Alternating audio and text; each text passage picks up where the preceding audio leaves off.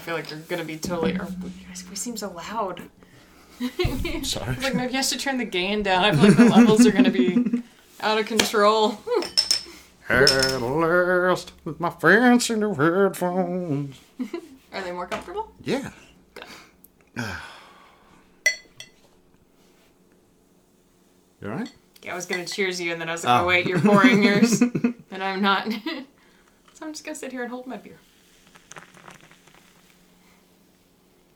I can hear so much more detail. Yeah, they're nice headphones. Pretty fucking cool. Deep. That's a lost episode that we did not air. I mentioned what type of headphones I use and finally upgraded Brett to appropriate podcasting headphones. On the recording in the middle of the intro. Yeah. I don't have that information handy though, so I can't tell you now what they are. They are Sony fucking 7506s. But they're good. They're over-the-ear noise isolating headphones, I believe is what they are. So there's a huge difference. I'm probably going to be a little weird on this until I get used to the way that it's are they supposed more to sound. comfortable though? They're definitely a lot more comfortable, and they're not shocking the inside of my face, so that's There's good. nothing shoved down your ear canal, Yeah, so yeah. no damaging your ears unless I just crank the gain. Yeah, don't crank the gain. Don't crank it up. Welcome to the Nightmare Box, presenting Mistakes Were Made. My name is Brett Bloom. I'm sitting across from the beautiful, the effervescent, the very dolled up, looking very sexy, on Valentine's Day, Kristen motherfucking Bloom. How you doing, sweetheart? I'm good. Thank you. Yeah. I wasted entirely too much time trying to figure out what I was going to wear. So I'm glad you like it. It looks pretty. Thank you.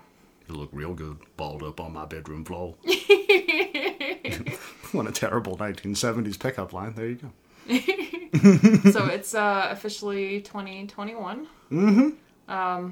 That whole COVID thing's a thing of the past. It's gone. Political strife over. Yeah. Coronavirus pandemic. It's like a childhood memory at this point. I've been vaccinated, though, since the last time we talked. So, for me, it's less stressful because I'm really hoping the vaccine works. It was kicking the shit out of you, though. Mm-hmm. Kristen is one of those people, her immune system's for shit to begin with. And so this... I has the asthma. Yeah, so she damn near died within 2 days of getting the vaccine. I thought we were going to have to go to the hospital. She was in pain. No, You go, my eyes hurt. And I was like, what does that even mean? The first dose wasn't bad. The first dose, and it wasn't, it's a hard to describe feeling. It wasn't like my eyes were dry eye, itchy burning sensation. Yeah. It was like when you have a fever and you feel like you're radiating heat, but specifically only in my eyeballs. I never get sick. I don't know what that feels like. Well, whenever I get sick and I have a fever, I'm achy and I can feel the heat radiating off of me, and that was how my eyeballs felt. Ugh. But I felt fine. Other than that, after the first dose, the second dose kicked my ass though. My whole second body dose hurt. took you out for 3 days. Yeah, my whole body hurt. Everything was exhausting. I'd get out of bed to do a minor chore and be like, I'm going back to bed now. So it was rough, but the pandemic's a thing of the past. I'm still not vaccinated. I'm still not scared. No more masks. Trump 2024. No fucking. You stop that. That's not true. But yeah, been vaccinated since we last talked, so hopefully maybe someday. Hell yeah. In the future, COVID's a thing of the past. Yeah. No, I'm sure it will be. There's no way. It's going to keep going on and on and on and on and on until we're all fucking dead. I don't sense sarcasm in your voice at all. No. You want to tell them about the day? Or at least the day we had planned? I was super duper fucking romantic this go around. I bought Kristen the Universe of Us. Universe of Us. I was trying to Langliev, right? Or Langleave. I always say leave on her last name. Mm-hmm. I don't know if that's how you pronounce Liev. It's Leav. Leav? All right. So it's literally spelled like leave, just without the E at the end. So I always call her Langleave. She is, Asian. I don't want to try to pinpoint what specific country she's from, so it's probably... She was a child during the reign of the Khmer Rouge, but I cannot remember where that was. So it is probably pronounced with way more flair than I'm putting into it. It's probably not leave. It's probably Liev or something like that, but I always just call her Langleave. But it was a Valentine's Day Eve gift is what it turned into. Because I believe the very first Valentine's gift I got you was also one of her books, and that one was called... I think it's Love and Other Misadventures or something. Something like that, yeah. But it's really... your favorite poet. And so that was the Christmas Eve, the Valentine's Day Eve. Don't go back to Christmas. Thing. And then I had this huge plan for today where I was like, we're going to go to the bookstore, we're going to get a cookbook, and we're going to pick a recipe out of that cook. So it was like a mystery dinner all day.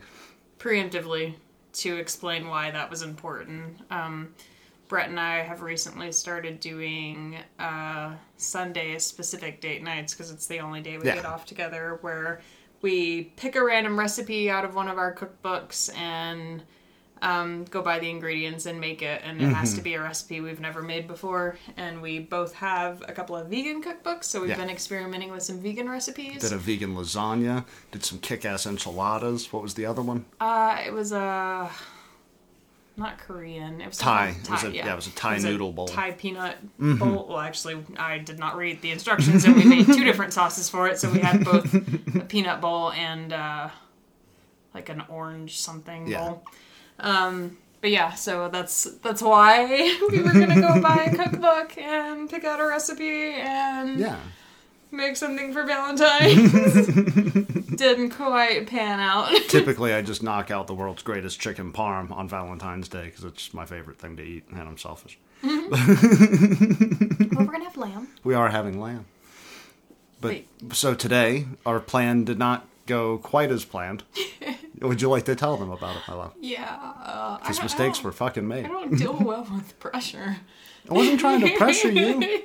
You make it sound like I'm huffing and puffing, slapping you up in the Barnes & No, Noble. I meant like, like anytime you ask me what I want to do for dinner or where I want to go, I'm like, I don't care. Like, I don't like making choices. Yeah. And then I brought you to the place with 10,000 different recipes. There's a lot of cookbooks with a lot of really yummy looking things in them. And I was like, a lot of things in here look good, and a lot of the books look good, and I don't know which one I want to do. And then Brett mentioned, because I stumbled across one that had a really nice looking fish and chips recipe, and after an hour of looking through all these books, Brett mentioned that fish and chips recipe again, and I was like, yeah, that does sound good. What book was that in? So we wasted probably another half hour trying to find the book that we could not find. So I am convinced at some point during that hour plus, we entered a different timeline. And the timeline in which Brett and Kristen found the fish and chips book never truly existed. Isn't a part of our universe anymore. Yeah. No, I feel like we didn't spend an hour and a half in the Barnes & Noble. We spent an hour and a half in the cookbook section of the Barnes & Noble. Like two crazy fucking people who just pulling one book off and then like reading it on top of the other books. And like the people kept walking past us. Nobody ever asked us if in the hour and a half we needed help. Or I would have just screamed at them, "Where's the fish and chips recipe? The really tasty one with the homemade onion rings." I found a different one that had fish and chips, but it was fish and French fries, which I think is a more traditional fish and chips. Yeah, that's what the chips are. Yeah. But yeah, the one we found the first time was homemade onion rings and fish, and I could not find that book again. So we have entered a different timeline, and welcome to this new universe that we're in. But what book did we wind up with? So I ended up getting a book called Local Dirt by Andrea Bemis. I feel like I've seen her recipes before. I don't know if I follow her on Instagram or something. But I think it's going to be fun. It talks about like local recipes and local vegetables and stuff like that. So that was kind of the point of the Sunday tradition, is we're trying to do healthy cooking specifically. Exactly. So yeah, we've been doing vegan stuff, and then this go around I wanted to get anyway, something that actually had some meat recipes in it, because Brett and I aren't vegan. Not that there's anything wrong with vegan recipes, just I like meat as well. We've relegated it to one day of the week, and if we do it once every 2 weeks, I'll be happy with it. I'm fine with once a week even. I just don't want to eat vegan every night. Yeah.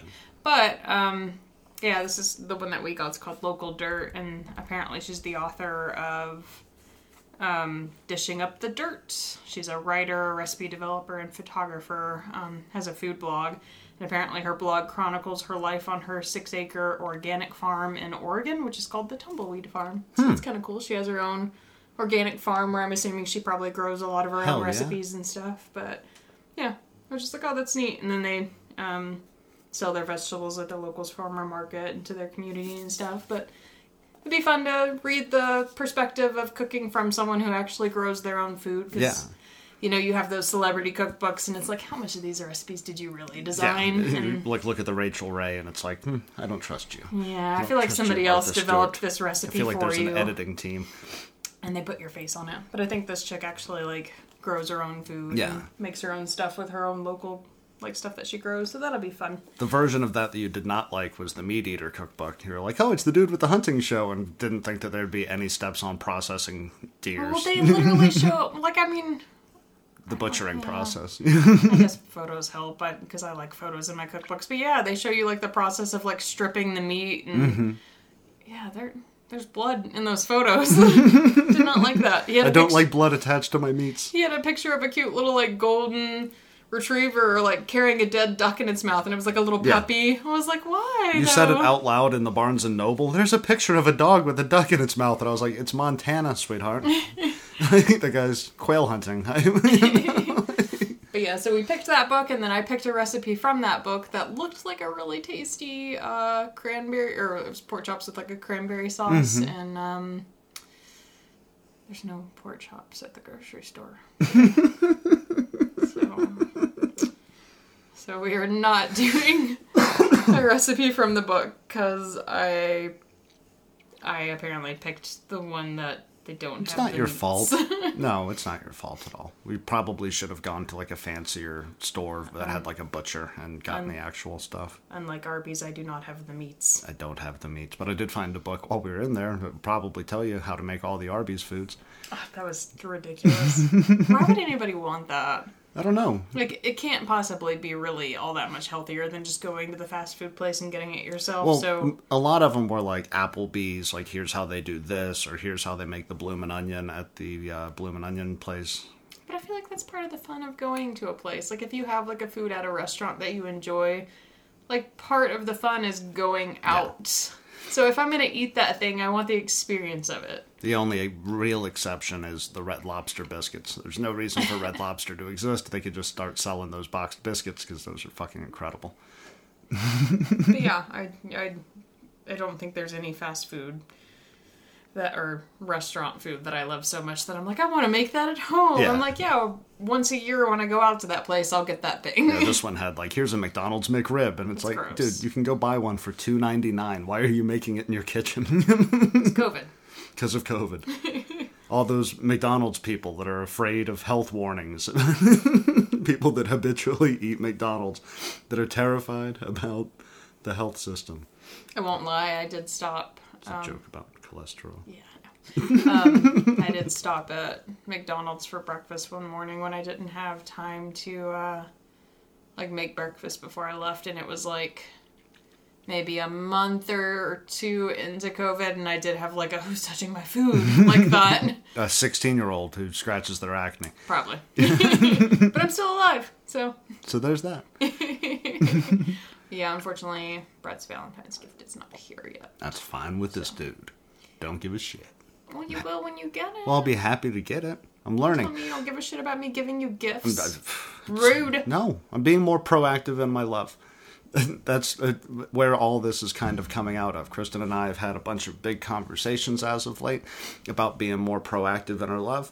I've been reading the 5 Love Languages book, and I've learned a lot of things, and I feel like we've been, a tighter couple because of it. So I think that, our cooking on Sundays and our healthy meals on Wednesdays, and, trying to follow the love language book. Yeah, I bought that book like 2-ish years ago, and Brett made fun of me for it, and I was like, it's really not that bad though. It's a pretty incredible book. I was like, he's got some interesting things to say. Yeah, no, in my head it was like when people bring up The Secret, and it's like just about vision boards, and you don't actually have to work. It's like how they interpret it, and I was like, I'm not reading none of that self-help horseshit. But it's actually pretty interesting. And, as we discussed personally, before I read it, there's nothing like deeply profound in the book that you've never thought about. It's just focused, all right? So here's this thing everybody thinks they know. Let's look into it a little deeper and see how much you know about it and how much you're giving that to your partner. How far are you from being done with it? I'm on the 5th language, but there's still like another quarter of the book left, I think. Gotcha. I haven't read it in a while, so I honestly don't remember what the back half of the book is about. Because it's not Me either. I was like, they're flying through these, and then 5, it was like Intimate Touch or whatever that one is. And I was like, is he just going to talk about fucking for the rest of this book? No, I think, if I remember right, I think the back half of the book is kind of how to implement that stuff into your life and like how... like the premise of the book is kind of like there are finding 5. Yeah. Well, finding like deeper connections past the puppy love phase and how to communicate love to your partner in a way that your partner is most receptive of it. So it's not a super profound book, but it is kind of like if you feel like you go out of your way for your partner in all these ways and your partner doesn't really seem very receptive, like kind of reanalyzing how you're expressing love and how that other person is expressing love to you. So it's just kind of an interesting, like, how to reassess what you're putting into your relationship in a meaningful way. I like it. Am I making you uncomfortable? No, not at all. I haven't read it in like 2 years. Like, I don't. We're doing an episode on Valentine's Day. I'm talking love. I'm reading a book about love. No, I just haven't read it in like 2 years. It's not one of those books that I feel like is like, I don't know, like there are better writers out there and better books out there and more inspiring books out there. So it's not like a book that like 2 years later I'm like, I remember word for word everything he said because it was the most profound book I've ever read. And well, what I like about it is I read almost every day. Like I slip up a few times on my days off because I can play a video game and I just need to like zone out for a minute. But every day at work, that's what I do on my lunch break is I read. And then you find when you start reading on your lunch break that you reflect a lot more throughout your day on what you read at lunch. Or at least I do, because I love reading. So, like, it's my favorite 30 minutes of my entire shift is the time when I'm not getting paid. So it gives me things as far as, like, personal development in our relationship. It gives me something to reflect on for the back 6 hours of my shift. You know, where I can think about how I've failed to implement certain things or times where I did a really good job and it made you happy and how I might be able to do it again in the future.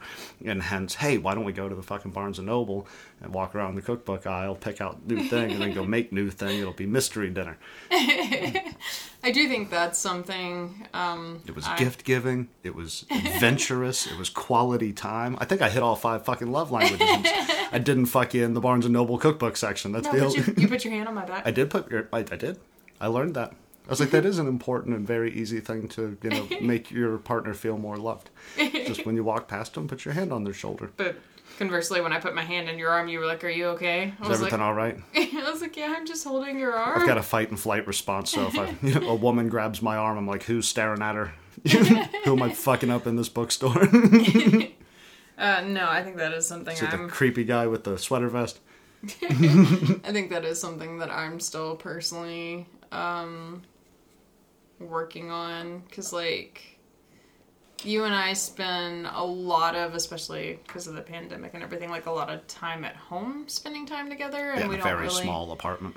Yeah, and we don't really like go out very often, and like the times that we do, there's always some kind of purpose, so we're not typically like any one location for like an excess of time. So like I'm still like trying to, because I'm kind of a self-conscious person, like trying to find a medium where I don't feel like I'm wasting the other person's time. So like when we were at the bookstore for a long time today, I was like, oh, I'm wasting his day. No, I never felt that way. And you voiced that while we were there at the shop. You're like, you seem frustrated. And it's like, I'm not frustrated. Like I might step outside and have a cigarette here in a minute and then come back in. But being in a bookstore is one of my favorite things to do. So like I didn't want you to feel like it was...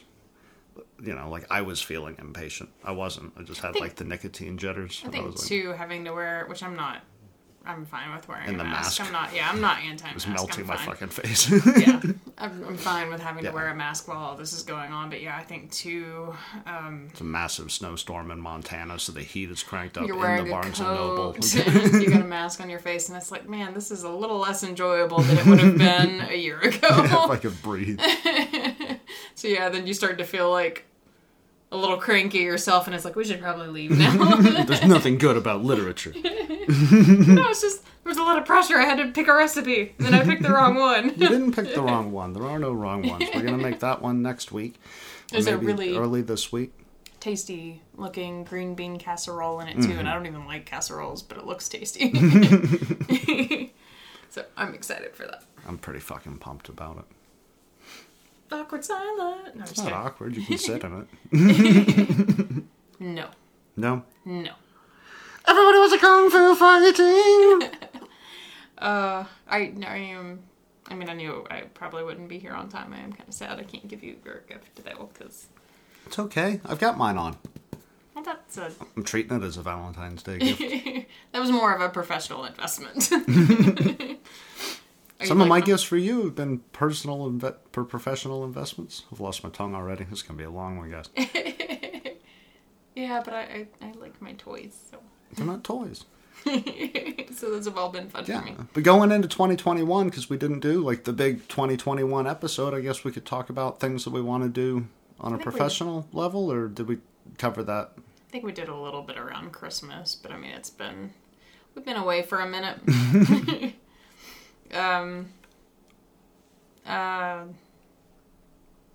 You threw me off. You can't mouth to me off. I'm sorry. Tap that. All on the floor. Tap that. Here's some more. Tap that. Yeah. Till you be sore. Tap that. Cheetah prepper. I guess. Cheetah prepper shirt. Cheetah pattern shirt. I guess. In sadder 2021 news, Brett and I are going to be in our tiny little apartment for a while longer. The landlord is about as happy about it as we are. So yeah, I was kind of hoping towards the end of the year we'd have a house and have more space to kind of work on our creative stuff. But we have decided we're going to be positive. Yeah. And self-motivate. It gives us a whole other year to get our shit together. And maybe a year from now, we won't be in the middle of the coronavirus pandemic and all you goddamn Californians will have moved out of our state. But we have been watching... We're pre-COVID. Pre-COVID refugees are different than post-COVID refugees. You got panicked. I left because I hated the other place before the disease. Go back to California. I know how big... Don't be that guy. I know how big Skid Row is now. Don't be that guy. No. Skid Row is 56 blocks. I've learned that recently. I was about to say that, though. So we've been watching... You did that to your homeless people. Quit creating more homeless people in my place. We've been watching a lot of Netflix documentaries and stuff lately. Not lately. And... We don't rate any of them. The more recent one we've been watching is the one about Eliza Lamb. The girl at the Cecil Hotel who ended up in the water tank. And there's a lot of information in there that I was not aware of. It's a really sad case. And, conspiracy nuts. We still have 30 minutes left to go because I had a whole freak out. I was like, what do you mean it was because she was bipolar? I'm bipolar. Yeah, conspiracy nuts kind of ran away with some stuff involving her death. But kind of a side note. They owe Morbid an apology. Kind of a side note, just thinking about creativity and us being in our small apartment a bit longer. I have noticed a lot of Netflix documentaries have like a lot of these like really tight like shots, and there was definitely a shot that I was like, they stole that from one of my short films. But I was like, well, if we're gonna be here for a bit longer, I can just be more creative about the type of shots I'm doing, because like a lot of their shots were like super close up and you couldn't even really tell the room they were in or whatever, and I was like, it's a good workaround, I guess. If you don't have a great space to shoot in, you can be like, we'll just show the eyes. We just need to look at it in a different light. Positivity. And they did a lot of colored lighting in that, and I was like, I have all the colored gels, so color light all the things in close up. So we're gonna make some more shorts, or are you wanting to do more like I still have film study type projects? I still have that one. My COVID short? No, not that one. The one I keep thinking is in your book that's not in your book. Yeah. I do want to do that one while we're still here, just because I think it would make the most sense to do it while we're in an apartment. But yeah, that's my only like big goal for 2021. Should we focus on one film to get it to a film festival this year, or do you want to do like 2 films for the year and spend... I think it just depends on how long it takes. Like, that one's one I really want to spend time on, and I feel like in the past, like, setting deadlines for the other ones has maybe been to some detriment. Like, it's good and bad. It adds pressure in the middle of a global pandemic when... Well, it's good and bad because it kind of forces you to motivate yourself to, like, get to work on it, but at the same time, when you're running out of time, you're like, oh, we just got to get it done, and... you start rushing shots instead of taking time with them. Yeah, this one that I want to do, I think is going to end up being really good if it ends up being how I want it to be, so I kind of want to take my time with it. So, I mean, if it takes most of the year to get it done, then it takes most of the year to get it done, but if we get it done, by summer, that's a whole nother half year to work on something. So Yeah. I think it just kind of depends on how I'm feeling about it. But we're wanting to get into one of the Halloween festivals this year, or you wanting to go for one later in the year or earlier? Probably later in the year. I think a lot of the ones I've looked at in the past have kind of happened around fall. So yeah, probably by fall. So for one of the Halloween ones then? Yeah. I don't have any specific ones in mind. I'm not... Tribeca, here we come. I was like, I'm not really, like, expecting to get into the Cannes Festival or anything anytime soon. They're going to be like, what? But I do have a better camera now, so you never know. And the you never Roxy know. I might be coming for you, Cannes. Yeah. And they're building a fucking studio here in town this month. It won't be done until, like, the end of the year. Yeah, though. it'll take forever, but they're currently setting it up. And the Roxy is holding, film festivals and, like, park your car and look at a big screen kind of way. So it's very doable, even if it is just a local festival or if it's attached to the studio, for us to be able to get one out, at least to a festival. I will frame a rejection letter. I just want to know that we got one done. The one and in we're Nashville confident rejected we set us. one I was in. like, you motherfuckers, I'm from Nashville. I'm from there. Half your fucking people are from Atlanta. Well, we were still living there whenever, because I submitted the dolls to one in Nashville. Got a rejection letter. Motherfuckers. Don't appreciate me. Wouldn't have got the rejection letter if my original opener was left in that bastion. It would have been blown away from the very beginning. Would have been like, man, that's ballsy. I don't know how we're going to go through with this. Well, they had which I kind of expected that anyway. They had like a little like, you know how MTSU had like the art gallery where you could show like your photographs and stuff like that in the art or in the media building. Well, they had like a, I guess, gallery or whatever, but like for film students as well, where they would like show your shorts, but they had to be under a certain amount of time, and the actual... I ate my shorts. The actual dolls itself was too long, so I tried submitting the trailer, and they were like, yeah, no. Yeah. I was like, well, fine. I thought I found the workaround. Thought I read the fine print in this bastard. Well, I think the content of it, too. The university was like, we're not displaying that. It's like the dean's already been involved in this case, this obscenity trial that we're going through as seniors in college. I got rejected from my own university as well. I was like, fine. Fuck it. I get rejected by a lot of people. But you did get accepted by one. Yeah, oh god. Oh, no.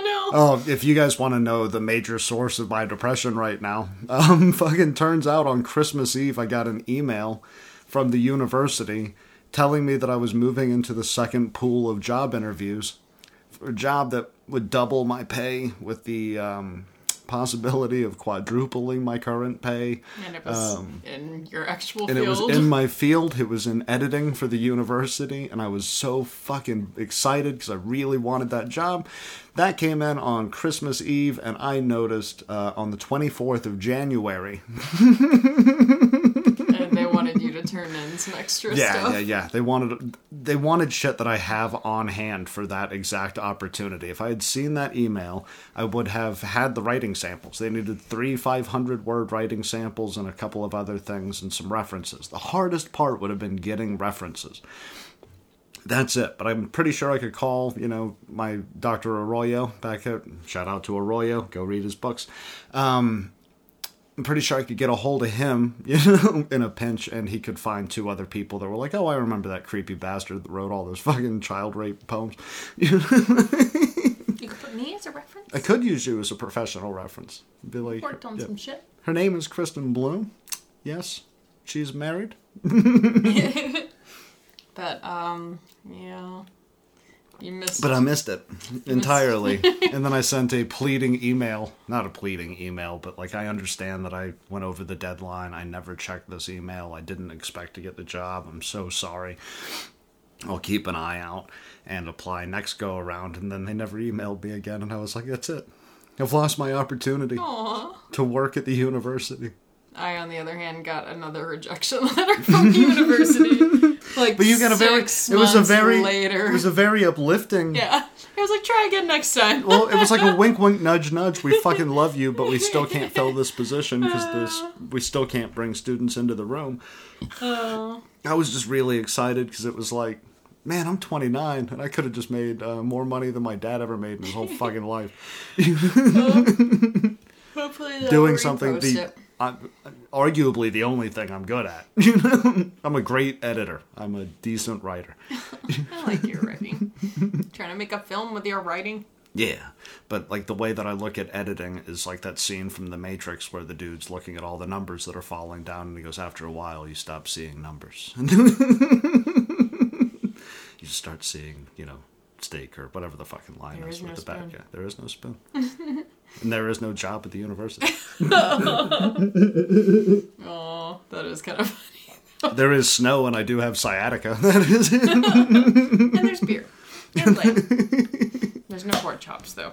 But yeah, maybe I'll make that another goal for the year. Apply again for the university now that I know that I, at least know that I belong in the room. I mean, that's pretty big. That's something to be proud of, that someone who I'm assuming is someone who already does that for a living or is at least in charge of people who do that for a living was like, yeah, that kid's impressive. Yeah. They probably said, he's not that good right now, but I see a lot of potential for growth. If only he'd answer his emails. Yeah, he sucks, but he's 29. Imagine if 20 years from now, he'll be the greatest editor the world has ever seen. That's not what happened. So what are your goals for 2020? Well, apparently, even in my fantasies, it's not to be the greatest writer the world has ever seen. I've got manuscripts on manuscripts that I need to be fucking working on, but, I'm the greatest editor that's ever been, so I don't do that. I'm above my own work. I'd like to hammer out that memoir that we've talked about that period of time between losing Dad and moving up here. Mm-hmm. It's a little, presumptuous to call it a memoir, it's not a memoir of my life. It's not there I was in 1991 screaming while they tried to force my mom's tit in my face. I was a baby in 1991. A literal just got born baby. So that, all right, whatever. Why are you gonna make it weird? Because it's memoir-esque. If you've ever read a memoir, they always leave in weird details. And my dad writes porn. My dad writes porn. And I finally started reading Bird by Bird. Kristen's finally on Bird by Bird. But, I'd really like to start that. I feel like I've been motivated in that direction a lot lately, especially because I've been reading the love languages. But I'm learning how to talk with my wife about things, from when I was growing up. And I've noticed, I don't have the through line yet, but I know there is a way to tell the story about losing Dad, that year of manic chaos, or 2 years of manic chaos, and my mental health slip, and coming out of that and getting the degree and then moving here with you and getting married. I know that is kind of where I want to bookcase it. It's open on the day of Dad's death and now. And then tell stories from the past and the present as I kind of go through that series of years. So a 4-year period, memoired. And I'm not special. People have lost their dads much younger than me. Personal friends of mine lost them when they were kids. And a lot of people don't have one to begin with. So I'm not trying to say that nobody else's story needs to be told. I'm just saying there was this chaotic Well, the only story you can tell is your own, though. Exactly. But there was like this chaotic getting bitch slapped into adulthood is the best way I could explain it. Like he was on hospice care. I was taking my finals, you know, like I couldn't stop trying to be a student. And then that took away from time I got with him, but it added to the little time that I did have with him. Honestly, I was like buying drugs an hour before he died. Like I was buying my first like bag of weed since high school. And, like drove it, and then like he dies, and that whole story where we're drunk dial telling people dad's dead, like me and my brother in the garage in the sun. And then when I go to leave, I'm a little hammered, and the truck just reeks of marijuana because I left all the windows rolled up on a hot day in Tennessee. I'm honestly kind of impressed that you didn't end up dropping out, actually, because your dad died, and then, yeah, you were going through some issues of your own, so I'm kind of impressed. I feel like most people in that situation would be like, I'm going to take some time off and maybe come back and finish this later. Yeah, no, he was being pulled out of the hospital and driven home for hospice care. And I had this big test, but I was like pacing in the hallway because I didn't know what the fuck to do. And I had this professor, I can't remember his name. I need to figure his name out before I write the book. He goes, you know, you could just go home and spend time with your dad. And I was like, he doesn't know who he is or where he is, and I'm not a doctor. So, like, what difference would that make? If he dies while I'm here, if he dies while I'm beside him, he's not lucid. You know? And the way that he looked at me when I told him that was, like, the first time I felt like anybody looked at me like I was a man. So, like, stories like that, you know, that I'm getting a bit more comfortable talking about only with you, and apparently now with this fucking microphone. These headphones are the devil. Do you not like them? No, I do, but they isolated our conversation, and now I'm thinking about it, and it's going to get weird. But, like, stories like that, like, I feel like I have a unique perspective on. Just not that I am a person with a dead dad. You know, more people than not have dead fathers. But like finally learning who it was that I was and losing him simultaneously because of our relationship made these past couple of years very impactful. And like there's trauma and there's forgiveness and there's hatred and hatred and hatred. So I think I want to at least finish the rough on that, or have a collection of stories that I know that I can turn into a rough draft if I can just lay them out right. By the end of the year, I think would be a good move for me. Because I don't want to get too far away from them, but I finally feel that I'm far enough away from them that I can talk about them again, which is the premise of Bird by Bird. Don't spoil it. I just started. That's not the whole premise. She's got like a premise every chapter, but she's awesome. What? I'm sorry. I feel like I rambled on there. No, I like hearing about it. No, I think that's a good goal. Yeah. I think I need to dig deep. Yeah, even if you're write just, that bastard. Like writing little sections at a time in a notebook or something. Yeah. I think that would be good. Like I've got the baseball story, like I told you about the other night, that kind of made you giggle, and then I've got Dad's theory on women being toasters. That's my favorite. That's my favorite story. No, but it's things that I can, drop in. And if I can lay them out, it'll be a memoir. Oh, man. I was raised by a violent alcoholic who was special forces and died of a liver disease at 54. What are men, then? What are men? Useless. Fucking... Fixer-upper Jeeps. Men are fixer-upper Jeeps. Fixer-upper Jeeps. Violent alcoholics, according to my dad. I just think that's funny which I mean, women do it too. Like that whole, Men are like bleh. Yeah, but just that philosophy of like almost like a superiority. Like the whole gender is just trash. Just gotta throw them all away. Just get rid of them. It's like, so what are you then? There's no good men around. It's like, I'm sorry if you're still fucking that dude on Xanax driving that Nissan. Like, that ain't my fucking problem, lady. There's no real men around. quit fucking every trailer junkie. You'll be all right. Well, if I'm a toaster, I am a deluxe toaster that can toast 4 pieces You are of a toast deluxe toaster. while poaching an egg at the same time. You would have made my dad very happy. My dad loved toast, apparently. And fucking around on my mother. Oh. Happy Valentine's.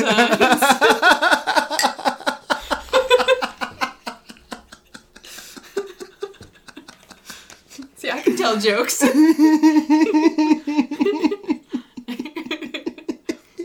Tell me I don't appreciate jokes. So we're gonna make brownies later. Yeah, making brownies. Yeah, Dad's theory on women was like women are like toasters. If it stops making toast, now what's the actual theory? You can if it replace stops it. working, you can replace it. You don't There's need no to point spend in all this. fixing it. There's no point in fixing it. This is basically his approach. My recently divorced dad fucked up on a handle of vodka on his couch, just like splayed out, and fucking I have to help him stand up. Women are like toasters. And I was like, what the Just fuck buy does a that new mean? one. It's like, Dad, I'm just learning Macbeth. Why are you doing this to me? Yeah, but the premise of just buying a new one is why he didn't have a couch. Yes. And he had 4 wives. That's why he didn't have any furniture in his house. It's like the Christopher Titus joke. It was just me, my dad, and a fucking one-man water Like a raft. boat. I can actually be Captain Turns out when you throw the toaster away, you have to throw away half of your belongings. Turns out you lose your house and you have to live behind the tire store, Dad. That's you're a 23-year combat veteran. Your kids have to walk to Sonic.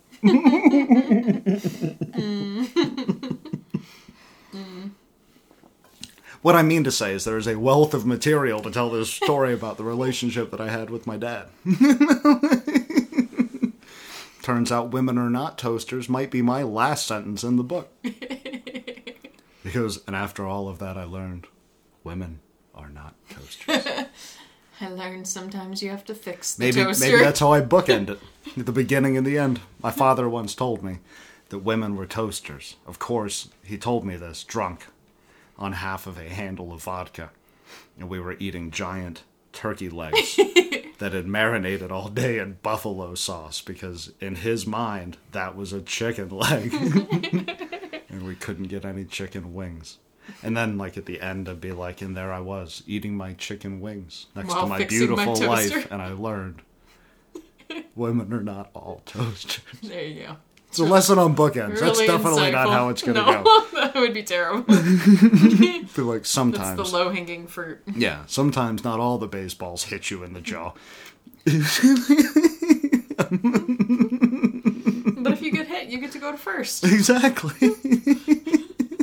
Turns out if you face your fears and then your real fear actually fucking happens, you get to walk to first base and watch your dad try to beat up an 11-year-old. It's like the participation trophy. Yeah. But yeah, that's my goal. I'm sorry I bogarted the episode. No, you're good. I wouldn't be able to.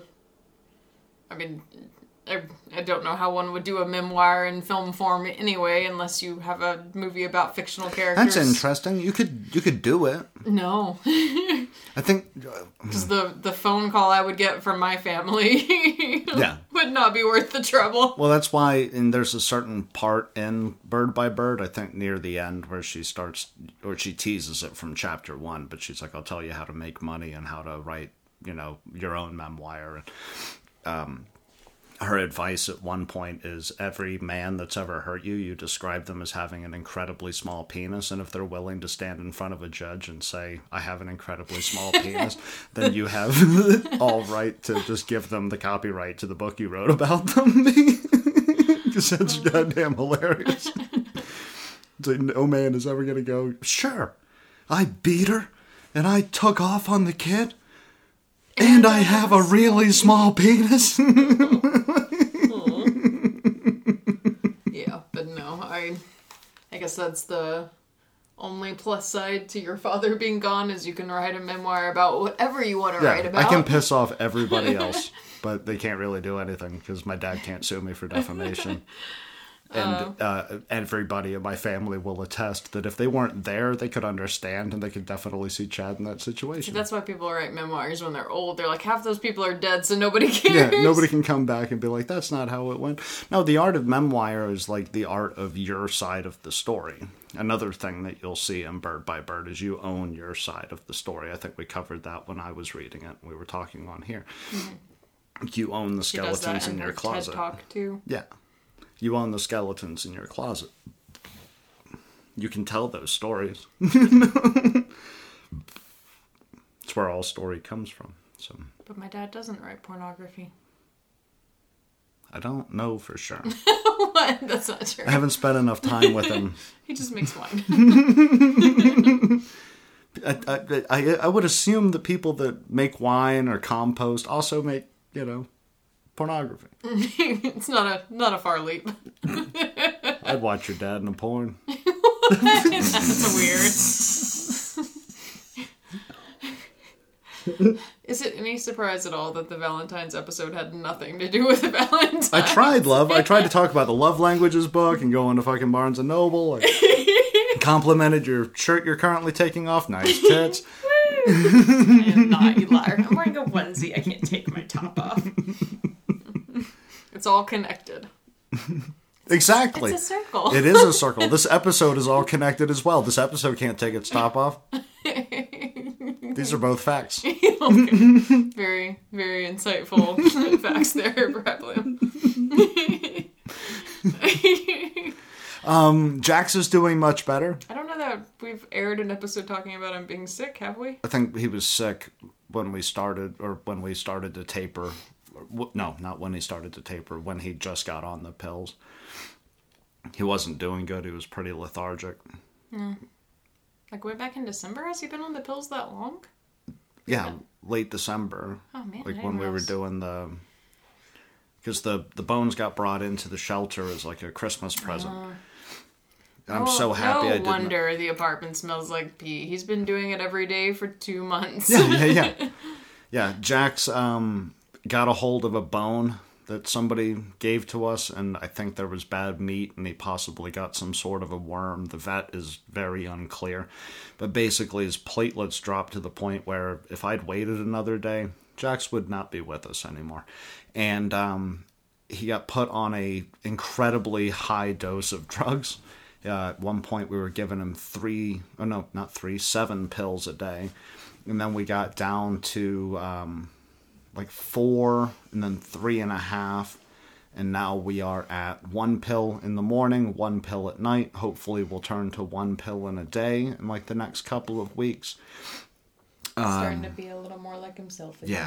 Yeah, he lost all of his color. Since we put him on the pill, he's probably gained 20 goddamn pounds. He's the fattest goddamn dog I've ever seen. So fat. And he pisses all over creation. But the Jax update, he is still here. He's laying 1.5 feet away from Kristen right now. He's just not been barking throughout the episode. Looking very concerned that we're talking about him. What are you saying about me up there? Are you calling me fat? But yeah, he, when this all first started, wouldn't even eat. And he'd only drink if I, brought him water in a cup specifically to him. And, wouldn't eat steak on steak night, and that's his favorite night ever. And yeah. We've hit the point where he is now whining for every plate because he thinks all the food is for him. All the food's for him. He got put on a different kind of diet with a little bit of wet food mixed in. He eats cheese. He's fucking... The pills have cranked his appetite up, and he sucks down water like a bastard, and it finally looks like we're actually going to pull through, so...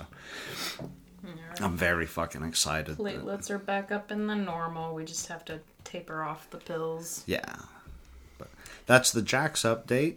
Are there any other major updates? The apartment smells like urine. Yeah. He pisses about once an hour, which means if we sleep for 8 hours, we wake up to a lake in the living room. But on the plus side, we got a carpet cleaner for a wedding gift. We do have a carpet cleaner. On the downside, it was -8 yesterday, and we had to take him outside to pee every hour on the hour. Yeah. And we're probably going to have to do it again. Winking at me over here. You're worth it, I guess. He's His old grumpy self again, barking out the window. Yeah. But now he's got jowls, because he's a fatty. But, yeah, I think that's all the updates. Do you have anything else you'd like to cover, love? Or do you want to go make lamb? Yeah. Let's go make lamb. I almost said duck, and I was like, ooh, duck would be really nice. There was a duck recipe in one of the books. I don't think it's in the one that we got, but it was like duck breasts almost. And I was like, I don't know how hard that would be to find. And then I picked a meat that we couldn't find anyway.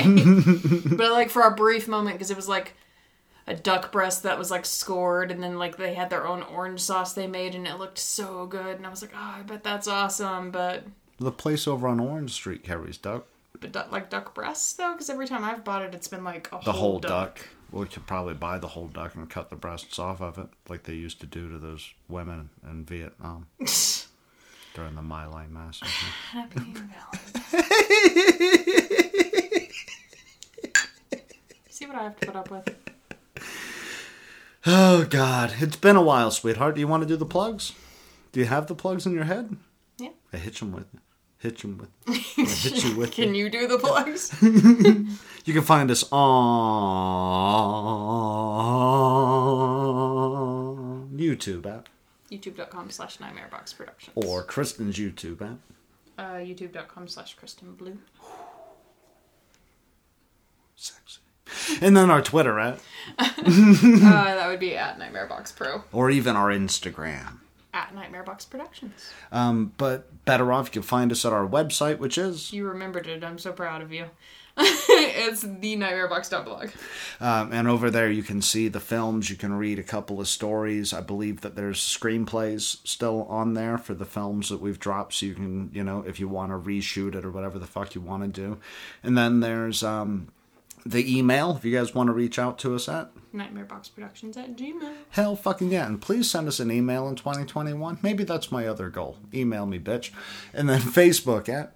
Facebook.com/NightmareBoxProductions. And you can reach us over there as well. My dog looks like he's going to piss himself. I'm sorry for the quick way out. But I'm happy to be back. I'm happy that Kristen is back. She looks goddamn beautiful tonight. I'm going to go enjoy my Valentine's Day with my beautiful wife. Drink a bottle of wine. Listen to music. Probably come too fast.